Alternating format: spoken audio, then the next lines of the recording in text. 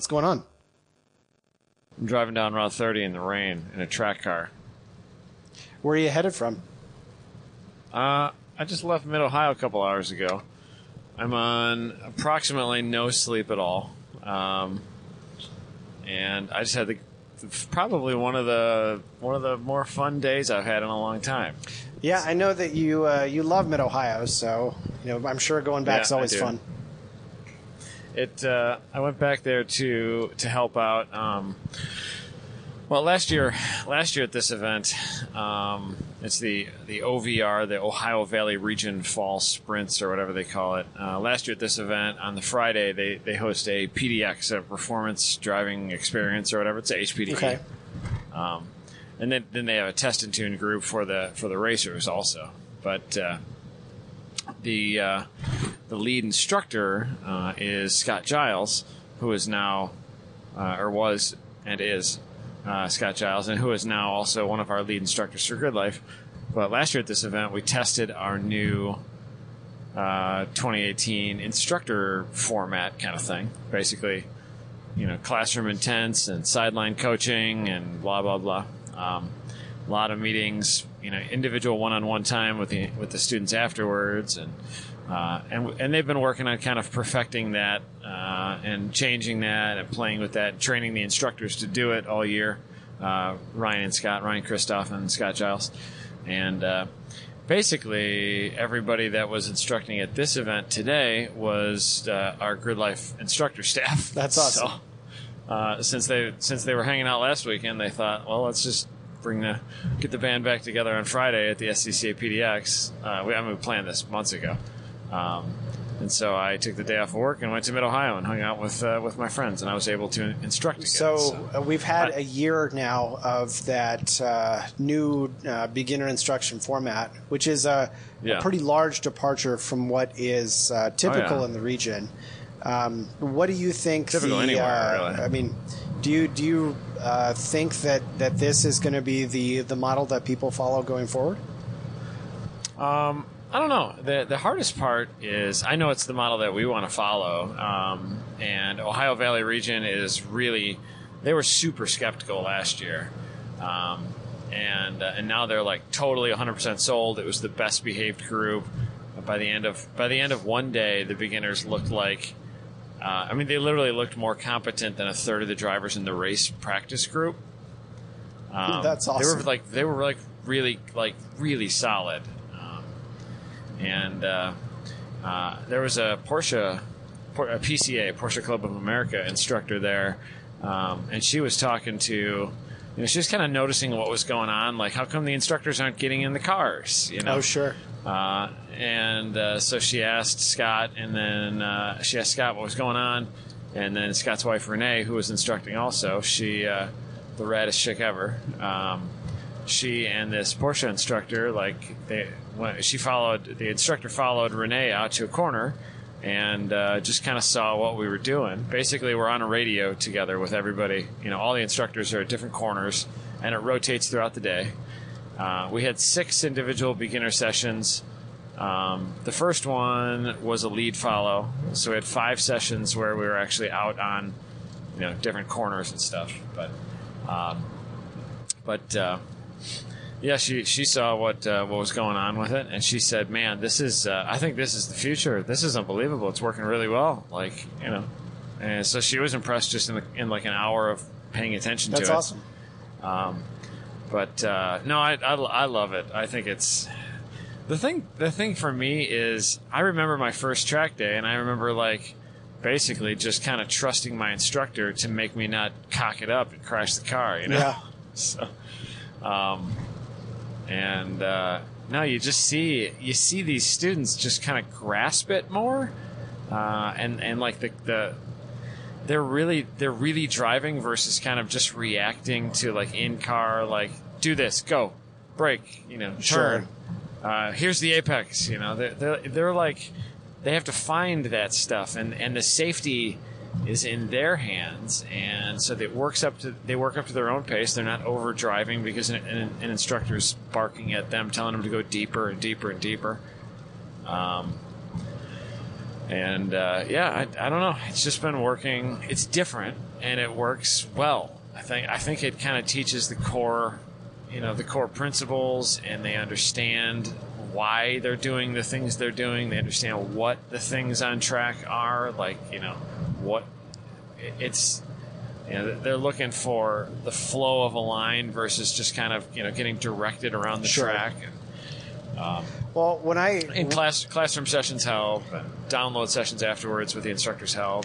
When I think about my own experience, my first time on track was maybe a couple of years after I had started doing some rallycross and autocross and some other things. And so I got into the beginner group, and I think I did a couple of sessions with an instructor.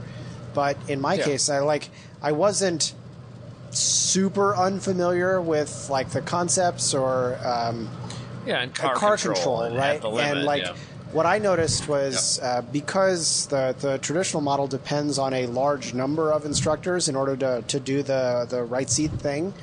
The like standard that or the bar that exists to become an instructor is maybe a little bit lower than you'd really like, and so definitely. Well, I mean, it could be. It across the board, it totally is. And so, it totally is. I got into it way too early. Like, I was instructing when I probably should not have been instructing. Sure. And what I noticed was, I had only a few sessions of people in the car with me before they were just like, just go to the intermediate group, no more learning for you. Yeah, exactly. And so, it was almost like, if at that point you need coaching as much as you need instructing. And I think that if the person is not in the right seat and is in a corner instead, they can pay attention to you as your pace continues to increase without any of that additional risk. And if a half a dozen of their friends are watching all the other corners and they're talking on radios and all taking notes, like I had car number 13, and my other car actually was a clerical. My other beginner was a clerical error, because the registration process, if you didn't fill out this one box, it automatically put you in beginner.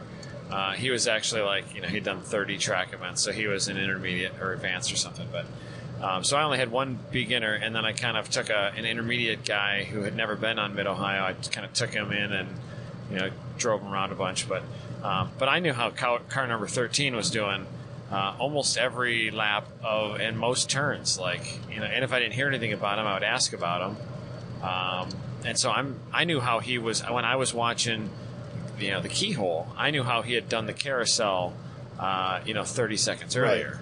Right. He was, a little bit too wide, and then didn't get all the way to the apex, kind of slow to throttle, blah blah blah. And so you just make those notes, and then you tell. And my student this year and my student last year both they were both in gray GTIs, which is kind of weird.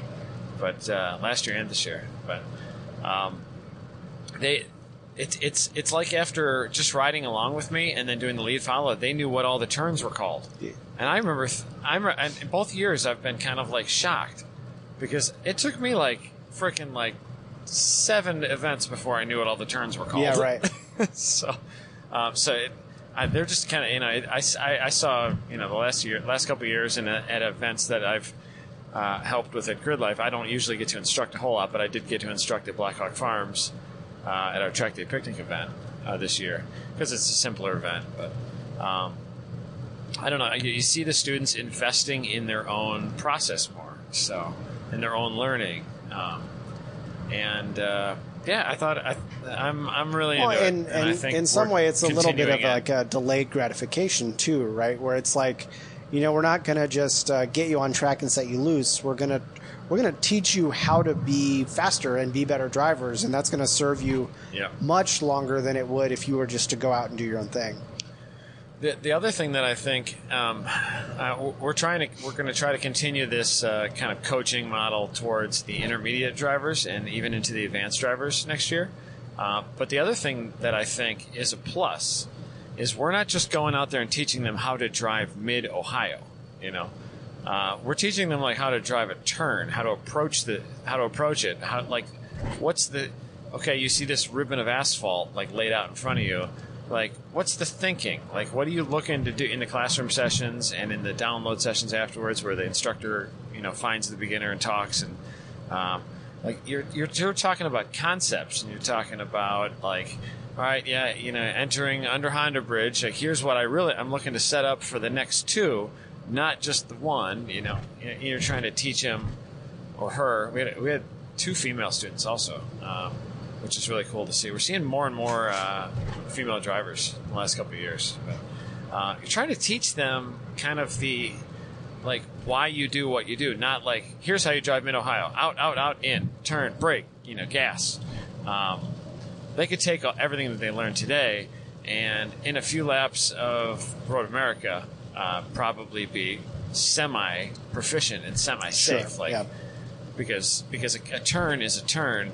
If you approach it as, okay, what's my thinking going into this turn? What do I want the outcome of this driving to be? What's my goal? And that's the kind of the part that I really like about it is I remember going to a different track the first time, and I had just driven Gingerman for several years, and I remember feeling so lost. Sure, yeah. Because my rhythm was all gone. And I was like, probably advanced level pace at Gingerman, but I was probably barely above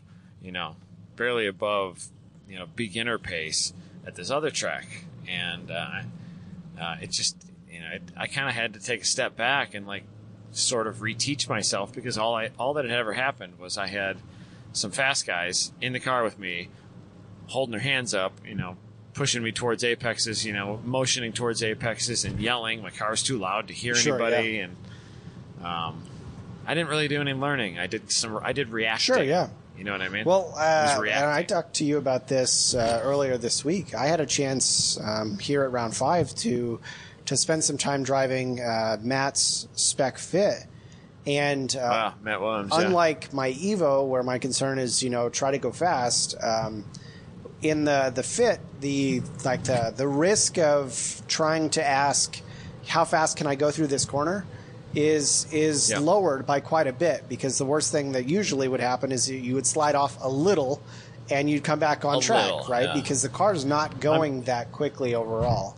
So I don't think I actually said that I'm driving a Spec Fit right now. I hopped in the Grid Life Spec Fit last night at 11 o'clock in Chicago and drove straight through the night. It's crazy. And, it's crazy life. Yeah, we burned down like a whole set of brake pads today. It was out in so many sessions, giving everybody just ride-alongs. And everybody loves the Fit. But yeah, conservation of momentum is a different principle than like try to use my 550 horsepower. Right. Well, like especially at Gingerman between 7 and 10, section for the Evo for me is really tough, and I don't feel like I do a very good job at it. And so being able to slow the pace down quite a bit in the Fit and start to think about what's happening as it's happening and like dial it in and spend more and more laps trying to get it right and like really improve with the emphasis being on improvement. Like I really felt like I had a rewarding experience last weekend because I just got to like redevelop. Yeah. No, I feel like today I had a rewarding experience simply in like my arch nemesis turn 1 at Mid-Ohio. Because I took a step back in car and in grip, and I just worked my way up to just going as fast as possible in turn 1. Sure. And I ended up going through turn 1 with this thing just pinned all the way to the wood, and it totally works because I thought my way through the turn where I wasn't like in my STL CRX or in our Lemons car in Hoosiers or whatever. You've so much grip. But I never have ever given myself the opportunity, like with a car like this, a slow car, to just work up to the pace of the car, because the limits are pretty high, but not that high, and when things get weird, like you're not going that fast. Right. I think I was at Gingerman on the back straight. I think I was doing about 92 or 93 before I hit the brake zone. Yeah. Yeah, today the fastest we went at Mid-Ohio was like 102. But I went through a turn 1 at 78 miles an hour. No kidding. Yeah, it's like it felt so fast. But no, it did it. I've really enjoyed this year. Like, we did a lot of events. I stayed in the RV for like 30 nights at racetracks. But I never got to really drive a lot. It sort of became work a lot. Yeah. You know, it wasn't really fun. It just kind of became work, and I get so focused at, you know, day of, and I'm running low on sleep and at the events because we're up till midnight working or whatever.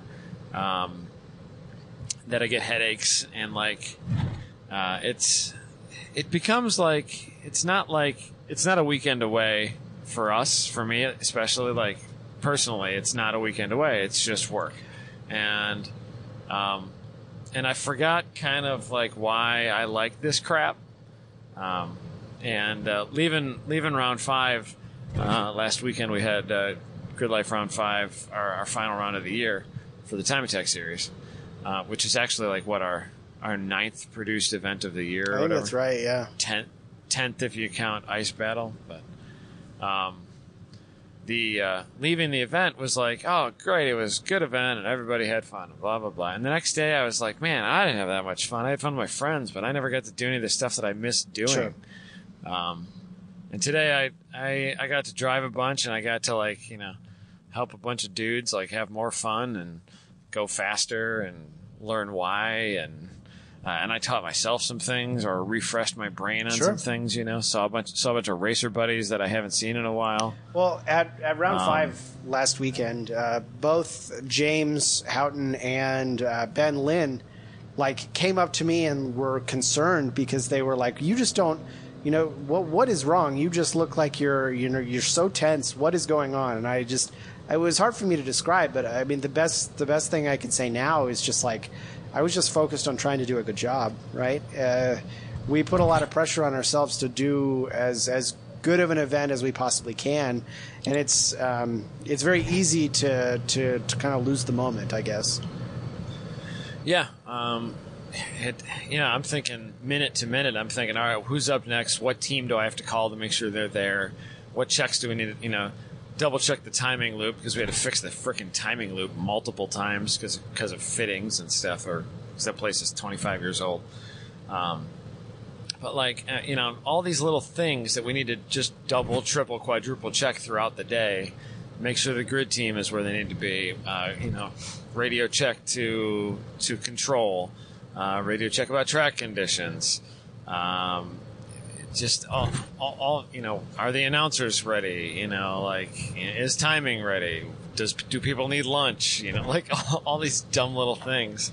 And pretty soon all you do is spend your day on the radio in between answering questions in the paddock and go into the bathroom. This weekend I got to really understand the passion that you and Austin share about RVs. I towed my dad's 28-foot travel trailer with the Jeep, and it made it, which was awesome. And one of the big, like, maxed out on tow pretty rating. Much, but it had weight distribution and trailer brakes, so I mean it was fine. I think I got like 9.5 miles per gallon towing, which isn't awful considering the size. That's really good and for what it is. For me, it was just a place for, if not just for 5 minutes, to get out of the noise and get some water and refresh, and then go back out into the chaos. It's pretty good. RVs do not suck at all. But there's a big problem with that RV is that, or that trailer, is if you take a trailer, you can't tow a car. No, that makes it hard. So they do make those giant trailers, that work and play and stuff like that. Yeah, but then you need a really big truck to tow it. Yeah. Or you need to be able to tow your camper with your race car, and then you need a really small camper. True. It's got like a Scott Hollingsworth, teardrop shape kind of thing. So, I don't know. This weekend driving the Fit really made me appreciate just something that's dead simple and super light, and you can just drive it with low risk. I think that's probably the biggest thing. Yeah, I really liked this Fit today, man. It was so fun. And everybody that I think I had 4 different people in the fit riding passenger seat. Everybody that I put in here was like, I can't believe how fast this is. And then I said, it's not fast in any of those big, long, boring straightaways. And they said, yeah, but it's so fast everywhere else. They're fun to drive. I could totally, and I've enjoyed cruising it on the highway too. I've got 10 hours of highway time almost so far. But half of the reason I wanted to do this podcast was just because, like, one, I just had like a good day with cars, and like I want to talk about having fun with cars. Sure, you know? Yeah. But the other half is I've literally slept an hour and 45 minutes in the last like 48 hours. So I'd kind of like to be kept awake by your smooth Indiana tones. I don't know. I don't have those Brad Adams tones. That's for sure. No, you ain't got that. You ain't got that Southern Belle drawl. That's like south side of Indianapolis. Yeah. It might just be Brad.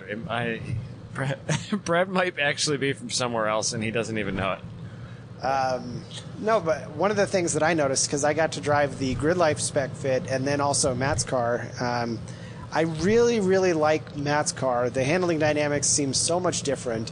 And I think part of it is he's got a pretty aggressive brake pad on the front. And so when you hit the brakes, you get almost all your braking done instantly. And then you can... And he's also got more camber and caster, too. Yeah, that could be that, too. So but then you really just get to focus on going through a corner, and you don't have to worry about any of that, like, additional pedal pressure that you'd have to put on to get the car to slow down. Yeah, and his car is pretty light. The first-gen fits are a little bit lighter. The one I'm in right now is a second-gen fit, which I like the looks of a lot. As far as an Acano box, I think they're pretty good looking. And I like the interior, but it's a little bit heavier. Makes a little bit more power, not a lot, but. Someone I know from Cincinnati is selling a first-gen manual transmission in decent shape, I think, for $2,500, and he was like, "Dude, just buy it." And I was like, I can't. My wife will kill me. We're trying to sell this place in Chicago. As soon as we do, I'm going to buy something. And he's like, just buy it and ask for forgiveness, because I've had like 4 people come look at this thing, but no one in this area can drive manual apparently, and I've lost all the sales. It would probably cost you almost nothing to turn it into a track ready car too. Chop the muffler out. Drill some holes in the air intake box, some of the BC coilovers. Dang it, I lost Abe. I can call him back. Hey, we're back. Yeah, as it turns out, the cell phone reception where are you, in Ohio or Indiana? I am in Indiana, but you're also in Indiana, and you lose cell phone reception every time you drive into your driveway. So. That is true. Yeah, I have sucky service. I'm about 30 miles east of Valparaiso. So. Oh, you're almost home. Yeah, I probably got about 50 more miles to go. So. I cannot wait to go to bed. Can't wait to go to bed. Yeah, that's like one of the things that's hard to describe about all the stuff we do is that it's probably more exhilarating than people can comprehend, but at the same time it comes at the expense of being like exhausted all the time. Well, the stupid thing is, like, we do these things with people that we want to hang out with. Like even today, like, it's all these people that I want to hang out with. And so, like, I'll just stay up till like 2 a.m. hanging out with them. And then be like, dang, I scheduled a driver's meeting for 8:15. So dumb. And I'm not 25 anymore, you know? Yeah, I don't know. This year especially, I feel like I've spent more time trying to get rested and like not go crazy at events, because it really just means you're like off your game in the next morning. I found superpowers at festivals by trying to sleep and not drinking. And it totally works. But. Well, I mean, being able to sleep at the track at festivals helps a lot. At Road Atlanta, we were kind of close to the track, but it was still like a 20-minute drive or so. And so we'd we'd leave the track at like 1, we'd drive to the hotel, we'd get into bed, and then like get up 4 hours later to get back to the track by a 7 o'clock driver's meeting. Yeah. Yeah, that's, I don't like commuting. I like to be able to just walk in, take a shower, crash in my bed. It's the best. Yeah, today, as the HPDE was winding down, like all the road races are rolling in for the weekend. And it really made me want to finish my road race car a lot. So, I'm excited about that. You probably haven't made too much progress, but where are you at with the Civic? Well, it's a roller now. Like, I've got wheels and tires to put on it, so it actually could roll out. The suspension's all on, axles are all in, the wheels are in, axles are in, the engine and trans is in, and I need to drop it down on the ground and roll it outside and paint the interior after I make the fuel cell mount. And the fuel cell is actually going to sit in the spare tire well in the back, so I kind of just need to make like an upper mount off of some of the roll cage stuff. Should be pretty basic. So, and then our buddy James Morgan, who helps in Grid, he's going to help me prep it for paint. And then we will paint the interior, and then it is wiring and fuel lines and brake lines. So, and then it's a car. So, what engine are you planning to use? What kind of power are you hoping to make? It's a single cam D15B JDM VTEC motor with 11-to-1 and a custom cam. And if it makes like stock engine with a tune and a header and exhaust and an intake tube, they can make like 135 wheel. And I really want to make like 165 wheel. And if it makes 165 wheel, and the race weight on it should be right around just under 2,000 pounds with me in it. And if that is the case, it's going to have a pretty good power to weight ratio for SCCA, STL. Be like kind of the class of the field power to weight ratio, but it'll have less actual power, but it'll be lighter than a lot of the front runner cars, the current ones. Sure. But it also, I'm kind of building it more towards our future wheel-to-wheel class with Grid Life. So, which we announced last weekend. So finally, I was not surprised, but I was happy to see the enthusiasm from the drivers, from I guess their feedback on the things that we've been working really hard on for next year. Yeah, the ideas are the hard part, and then now we're in the make the wording of the ideas, but trying to come up with the ideas for rules is a pain in the ass. So much of it is better, trying to think about the weird one-off scenarios. Okay, if you add this, what does that mean when taken to the extreme? Yeah, and how do we make every class better without making, without basically saying, oh, those cars can't play, and basically neglecting a segment of cars, which we kind of inadvertently have been doing. It's other time attack and time trial events, but so for anyone that wasn't at round 5 last weekend, one of the items that had been discussed was something like a street GT class, which would focus on turbo and twin turbo 6-cylinders, and then naturally aspirated V8s. And so what we had seen was a pretty large rise in performance disparity that comes from the newer V8 sports cars in the street class, and also some very large track focused sports cars that are just kind of would be under tired to fit street class, or too heavy to really be competitive in street modified or any of the modified categories. And so the street GT class, at least in our initial view, is meant to capture the C7 Corvettes, the C5Zs, all of the Camaros and Mustangs, and the GT350s, and then hopefully some E90 series M3s, and really just build a class that's really strong, but depends on a large tire to go with a much higher body weight than we're typically used to seeing. Yeah, because we have a tire downsize limit right now, and so you can't really take a car that came with 335s and put 285s on it and make it legal. So yeah, and then we have using an MSRP rule, so you can't really grab a car that cost $80,000 5 years ago. But. Well, using the Camaro Z28 is a really good example. I mean, it's a really great performance track car, but it's heavy, and it doesn't make as much power as, or I bet its power to weight is not that favorable, and also it comes with gigantic tires all the way around it. Yep. And at the moment, that would, without any modification at all, sit solidly in the track modified class, and that is kind of a turnoff to some people, because some folks really just want to buy a stock car and compete with it and get the benefit of the reliability of using an OEM setup. Yeah, but not while at the same 4 time seconds behind the record. Yeah.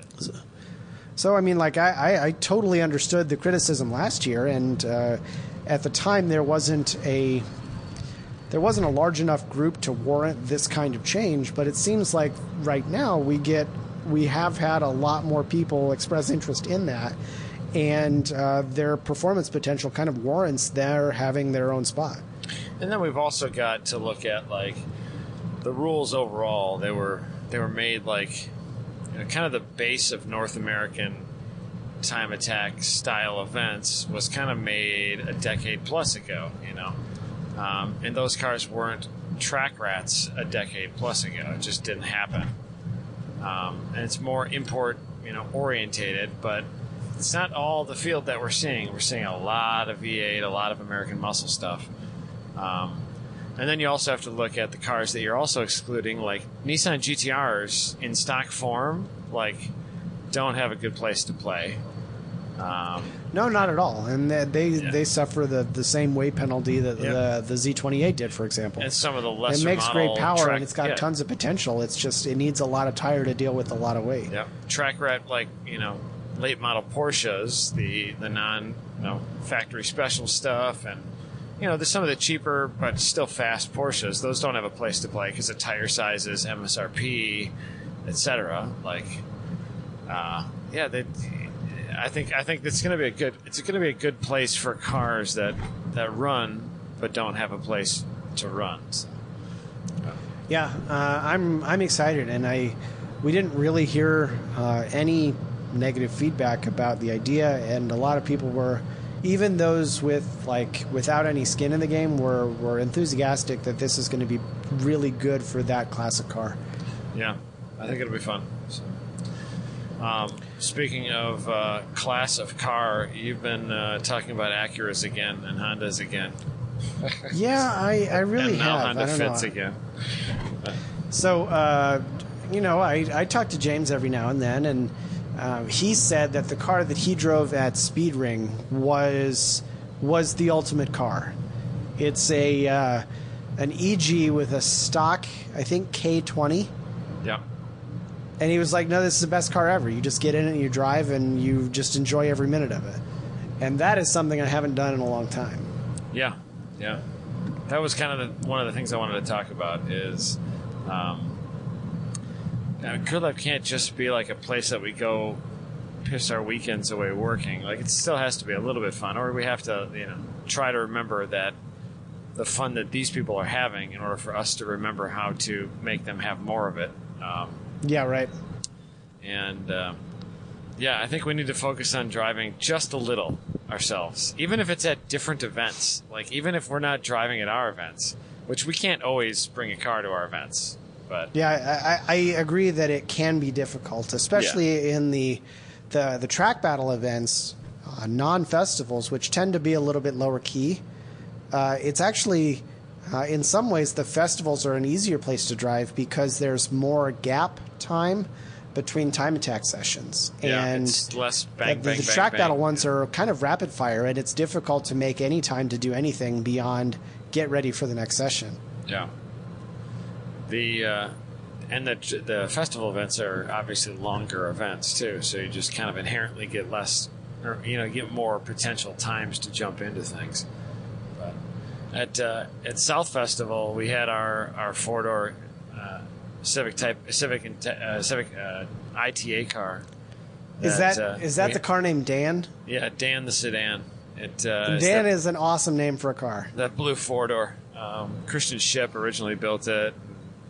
I found it for sale again, and like 5 of us bought it. The only time I could hop in Dan was beginner session, like right before lunch or whatever. And so I was just out in beginner. I don't have a lot of time at those things, but sometimes you gotta find the time once in a while. And people always harp on me like, "Hey, you gotta go drive. You gotta go drive. You gotta go have a little bit of fun. Just go do it. Just go do it." And like sometimes there's just no time, But so where does Dan live? Dan right now lives in Mike Taylor's garage, which is in Georgia. Yeah, in Cumming, Georgia. Gotcha. He's got kind of a shop behind his house, and his STL car, which just got rebuilt after a big old hit at Road America, which he was on the show. He talked about it, but he was on the show the day he got hit. Actually, stopped at my house on the way home. The car just got back from the body shop. He's putting it back together right now, but he's got Dan's sedan there, so he brought the sedan out to Grid Life South, and that was the second weekend I got to drive it. I got to drive it at his wedding, also at AMP. But yeah, that's a fun car. Speaking of big hits, I was watching the World Time Attack live stream, and the Tilton Evo went pretty hard into a wall, but yeah, it did not look good. It was probably like 5 seconds before the internet had exploded with, "Oh my God, that sucks so much." How many people are watching that live stream? Right now, I don't know. Do you know how many? I mean, do you know how many when you were watching it? No, because I had it on Chromecast, and it didn't have the details up. It seems like everybody in I stopped to grab dinner a minute ago, right before we started recording, and it seems like everybody in my Facebook feed was watching it. So I wonder if like only Time Attack drivers are watching it. That's a good question. Yeah, like every Time Attack driver in the world. All 5,000 of them. Yeah, right? Let's see. Let's go live here.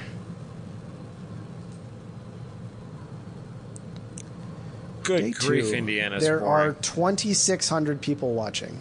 Okay, that's a pretty good number. Yeah, for sure. Are they doing? Do they do drift things on the live stream? I've never watched long enough to see drift things. They. Let's see. Let's turn that down. Yeah, they do drifting like between sessions. Yeah. Oh, look, a car fire. That's no good. It seems like they're having a rough weekend. A lot of blow-ups, a lot of crashes. It's an Evo. That'll happen. They were talking on the feed about like Evo 4s and 5s as being like, wow, safety's taken an awful long time to get there. Oh no. They were talking on the live feed about 4s and 5s being really attractive options because they're just so much lighter than everything else. Yeah. It's. I wonder how hard it would be to bring in one of those vehicles as like an import race only type thing. Probably not hard at all. They're probably able to right now. When were those things made? I don't know. I think Evo's 4s and 5s were like early 90s. They might be legal now or soon. That said, I don't want another Evo. I'm good. Whatever the next thing I get is going to be a Honda. Think so? Oh, for sure. I think you're such a fancy man that you'd look good in an S2000. That I what? You'd look good in an S2000, I think. I mean, yeah, but I'm not about that cost of an S2000 life, man. Yeah, but if you sell that Evo, you get all the bucks, man. You can buy a nice S2000. Well, to sell the Evo, it first has to run. Yeah, that's and true. In order to get it to run. run, I have to take it to Andy and get it to run right. That's the last thing someone is going to want is a super expensive Evo that can't make boost properly. Yeah, it's broken. Instead of 29 pounds of boost, it makes 26. What a piece of junk. It makes like 23. Oh. It's a lot slower than it should be. Oh, the horror. It'd be one thing if the AFRs were good, but they're not good. So you got to get it right. Man, I tell you what, Route 30 in Indiana is so boring. I don't know if I'm going to be able to make it home, and I'm less than an hour from home. I just want to pull over and go to bed. You probably got what, like another 25 minutes? No, more than that. But I just want to pull over and go to bed. It's so boring. Well, it's not quite like that time that you drove my Evo back from Indianapolis, where you were making good time. I used I've never used so much fuel in my life. That thing is was so fast. So fast. Yeah, I think if you're just driving happily at 100. Well, I mean, at like what, 4,500 RPM or something crazy like that. Yeah, or 4,000 or whatever. It's a highway cruiser. But I had the chance to talk with Tom a little bit about not necessarily setup, but just the overall impression and feel of my car and kind of how I interpreted what it did and how it felt. Yeah. And the best thing that we can say about that car is really just that it's kind of floaty. Like it makes grip but it just doesn't feel planted in the same way that like a traditional purely mechanical car does. And in that way, it's not really confidence inspiring. But Say again? I think if you spent a lot of time on setup and playing with things, some of that could be dialed out. But I have felt that exact same feeling for sure with your car. Yeah. Well, I mean, I think what I need to do is like kind of get my life in order and recommit to getting that car to be good. Professional Awesome still owes me a favor, so I think I can cash that in on some setup. Yeah. And what I also Alex from Spage Sport is like basically ready to produce wings, and I'm going to be getting something from him as well. And cool. I think with those few improvements, I'm sure you could change the car quite a lot. I just talked to Alex from Spage Sport about a carbon fiber hood for my hatchback. All the carbon fiber hoods that they sell on the market are basically just heavy fiberglass hoods. Not heavy, but they're still lighter than factory, but not by a lot. Sure. And I asked him, how much would it cost to make like a true race hood? And it's not enough money to buy it's not enough money to deter me from wanting to not buy it. So, I see. I presumably he'd have to make a mold and then go from there, but also there's probably a market for that hood, especially since there's no one else that's making something that's as good. Yeah, the off the shelf stuff for 88 to 91 Hondas, CRX, and Civic it's just like a lot of fiberglass hood with a carbon fiber skin on it. I'm excited about the potential of a really, really light race hood because my race weight is really light. So sure. Yeah, I got to get all the LBs out of that car. You could probably also go to the gym. I know that's the best way that I could shave weight from the Evo is just go to the gym. Oh, thanks, Abe. I'm aware. I'm working on that. Just not today because I gotta eat things to stay awake because I've been awake for so long. Yeah, I'm pretty sure the usual. My only midnight tactic is like, all right, just buy a bag of something, and every minute, you just have to like move your face and eat a thing, Yeah, that's just about what I do. Also, that's the only way I can do these midnight drives. I cannot wait to get to bed. It's gonna be so good. What'd you think of the last show with Gary? By the way, I haven't listened to it yet. Man, Gary's my favorite podcast person to interview because his stories are endless. Someday I'll be on the show with Gary at the same time. That'd be pretty cool. I freaking texted you last time, but you were all like, I'm a social butterfly. I'm just going to walk around. And then right when we're done, Abe was like, how come you didn't tell me? Pull up your phone, homeboy. You said all you said was I'm in the RV. No, I didn't. I said podcast in the RV. Nope. I had told you that we're going to do a show, so I don't know. Whatever. You knew about it. You knew all about it. 45 minutes later, you never came looking. Must not be a priority for old Abe. I guess not. No, there wasn't a whole lot of talking that any of us did anyway. Well, Gary's really good if you just give him a mic, I know. You just got to kind of lead him just gently. But he's got some freaking banger stories, man. Unbelievable. I imagine that there's probably a track in Europe where you would just say, "Hey Gary, tell me about that time that you went to Silverstone," and he'd be like, "Oh yeah, we just did this." Oh yeah, boy. I love his like deep, sort of southern voice. Adam. It makes me feel like I've done something wrong. I feel like I'm getting yelled at by Dad whenever he's talking to me. Gary's the best. It's weird too because you have to yell at all of our new people in the dad voice too. It's pretty funny. Yeah, I don't really dad talk too many people, but at least not for more than like 5 seconds at a time.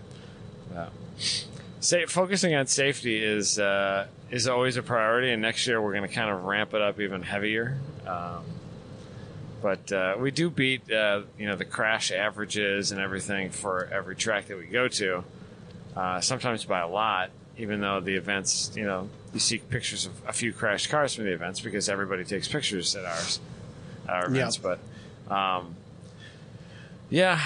don't know. I feel like with so many eyes on our stupid event series, the only thing I can do is go to licensing, go to pretty strict safety policies, but like. I would like to have some sort of like logical basis and slight flexibility on some of those things. So I'm thinking of wording and thinking of best practices on some of that stuff. But yeah, I don't know. Gary's got a lot of good ideas though on some of that stuff because he's done so many different things motorsports wise over the last 30 years. Right. The one thing I'm super sick about this fit, the whistling on the roof. Chris has got a roof rack on it, and it just whistles. That darn roof rack. It just when Sally was driving it at round 5, I mean, you could tell when she was coming down the front straight because it was whistling before you could hear it. Yeah, you can hear it like when it's going down the back straight. The car really held up well today. I had a lot of fun. I miss having fun with cars a lot, and I'm glad I got to go have fun with my friends and make some new friends and have fun with cars. So I'm very happy today. I think what we'll both need to do is start spending a little more time with other organizations too. I mean, it's going to be tough because we've got so many weekends booked, but being able to go to an event where your responsibilities are less is probably a good way to make sure that you still have fun. Yeah. I don't know. If it just becomes a job, then pretty soon we're going to suck the fun out of it for other people. So maybe we should try to keep that a priority. And then the podcast goes to shit and we don't care about cars and we just talk about RVs. Podcast might already have gone to shit. I'm not sure. It can't go to shit if that's where it started. That's true. It's true. The expectation can only stabilize. It can't drop. Well, and you've never said anything to the contrary about the podcast, right? You make sure you keep the expectations low. Oh, hell yeah. I don't want to build this thing into something that I can't deliver. I can consistently deliver mediocrity. Some people are destined for greatness, and we're just not one of those people. Well, maybe not. Maybe not. So where are you at now? I am just about into Valparaiso. What are your weekend plans calling for here? Let's see. I am going to do yard work tomorrow because it's going to be winter soon. You actually missed, I think, a little bit of snow in Chicago area. And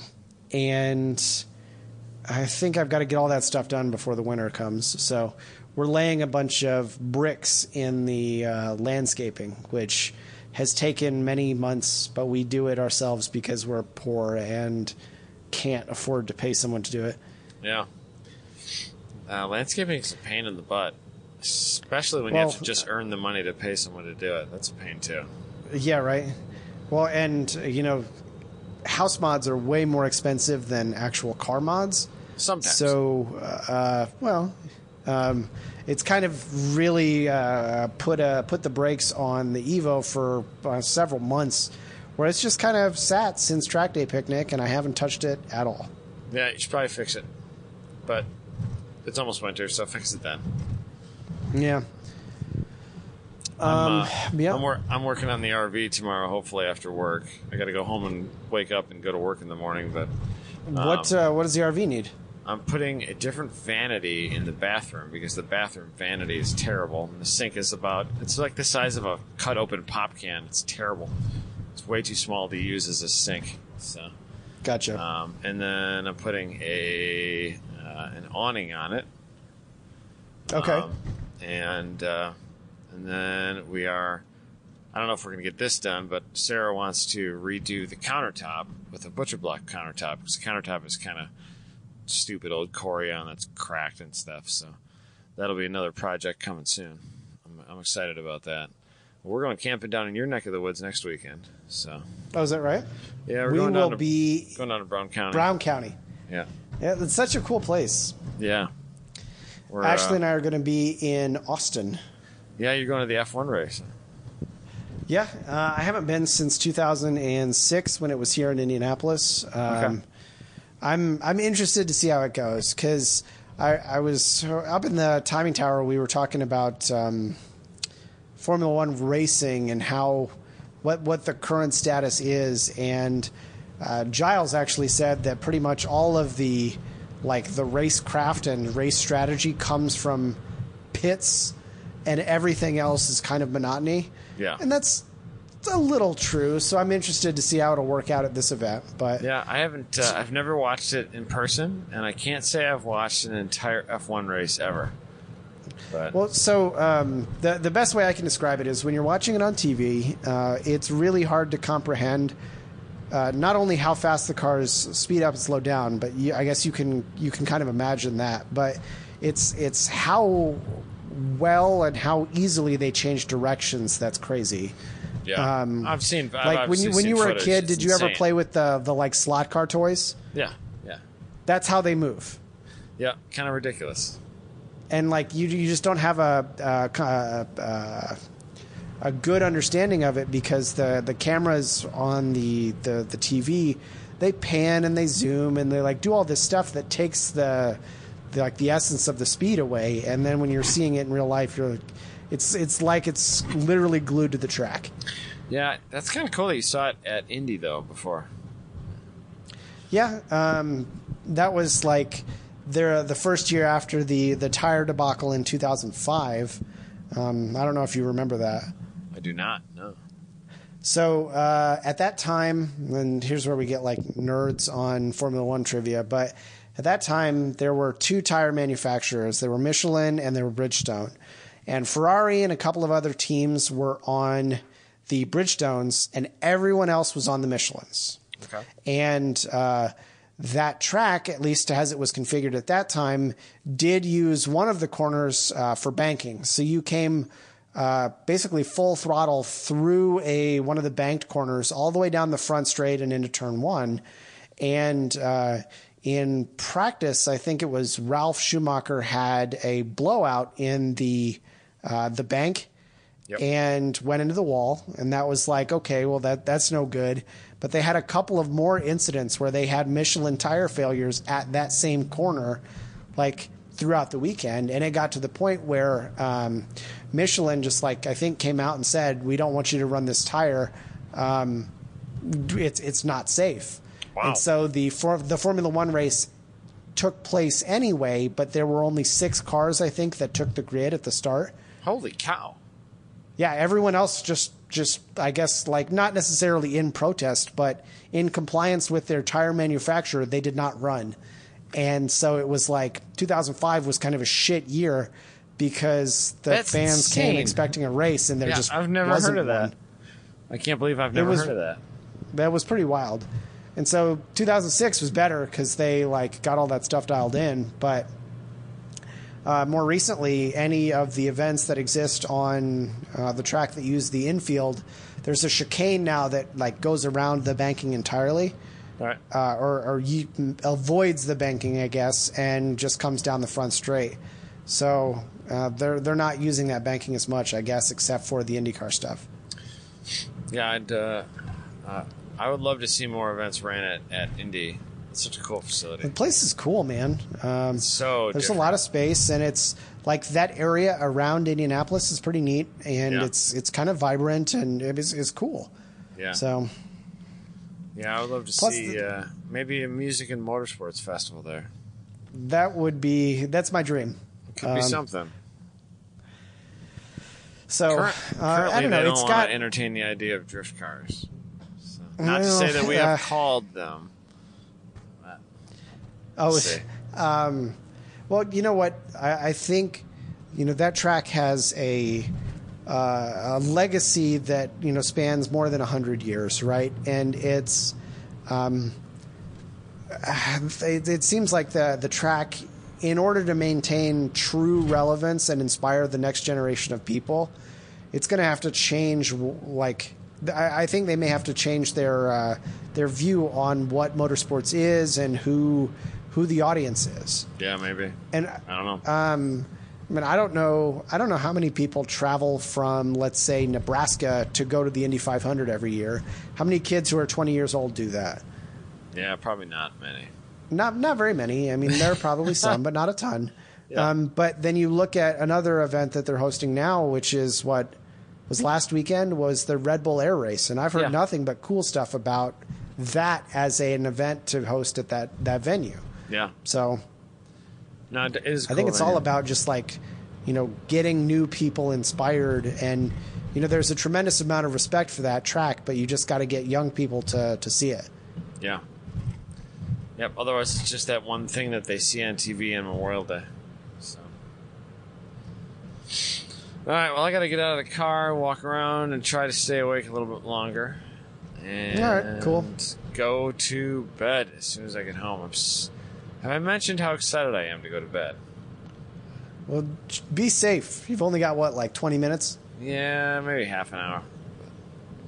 Go faster. Yeah, and not so much. Now when I don't get like folly asleepy, my eyes start to play tricks on me, and then like the white Buick Enclave like is all of a sudden in front of me when he looked like he was next to me, and that's what I try to avoid. That's my biggest hindrance. I got to get out and jumping jacks and all that jazz. So. You'll be home soon. Almost there. Talk to you later, bud. All right, man.